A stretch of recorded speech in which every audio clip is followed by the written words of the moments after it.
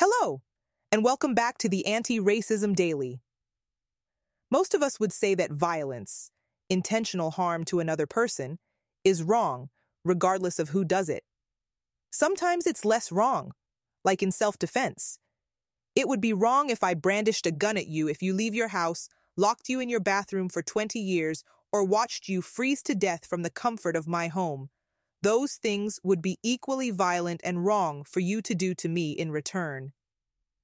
These are pretty uncontroversial moral beliefs. We should oppose violence, no matter who carries it out. But though we'd all say violence is wrong, we live as if the largest and most pervasive forms of violence aren't violence at all. Worse than justifying violence is pretending it away. But that's precisely what we do when it comes to state-sanctioned violence, the violence that our government permits or conducts itself.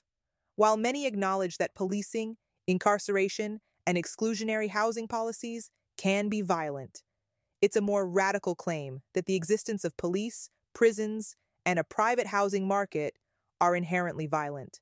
Though we don't consider a police officer patrolling a neighborhood or a property developer holding an empty building as violent, we've agreed that threatening people with guns or casually allowing people to freeze to death unnecessarily is violent and wrong, no matter who does it. What's more, yelling at a police officer or prying open the door of a vacant building are coded as violent acts, though less harmful than the state-sanctioned violence of threatening someone with lethal force or abetting their death from hypothermia. People who demand protests remain peaceful are never talking about the law enforcement who brought armored personnel carriers, shotguns, and handcuffs. They're criticizing protesters, throwing objects, or taking property, not the police pointing loaded guns at them. It's hard to discuss state-sanctioned violence because governments convince us that their violence doesn't count. More damningly, any resistance to these acts is framed as violence from the very beginning. Ask yourself which country or organization has caused the most violence in recent decades. You might think of Russia or China. You might reflect on ISIS and Al-Qaeda and the horrors of 9/11.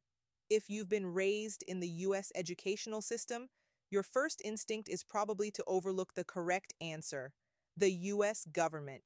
The U.S. killed more than 20 million people in 37 nations after World War II, which ended with the nuclear murder of the entire populations of Hiroshima and Nagasaki, and is by far the largest exporter of weapons in the world.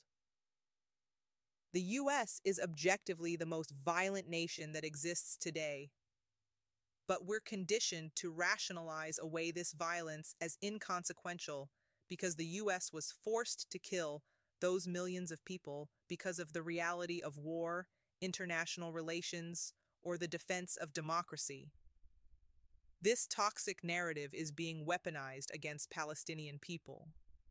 Any display of solidarity with Palestinian civilians is misconstrued as disrespect against Israeli people because, we're told, the Israeli government has been forced to level neighborhoods in Gaza.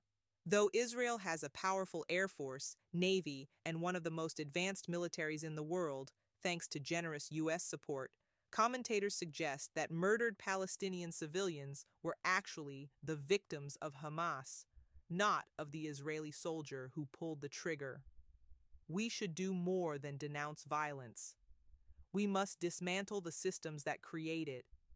A logically and morally consistent politics of nonviolence would see the abolition of policing, militarism, and incarceration by any means necessary as the first precondition for peace, since policing, militarism, and incarceration are themselves state-sanctioned violence.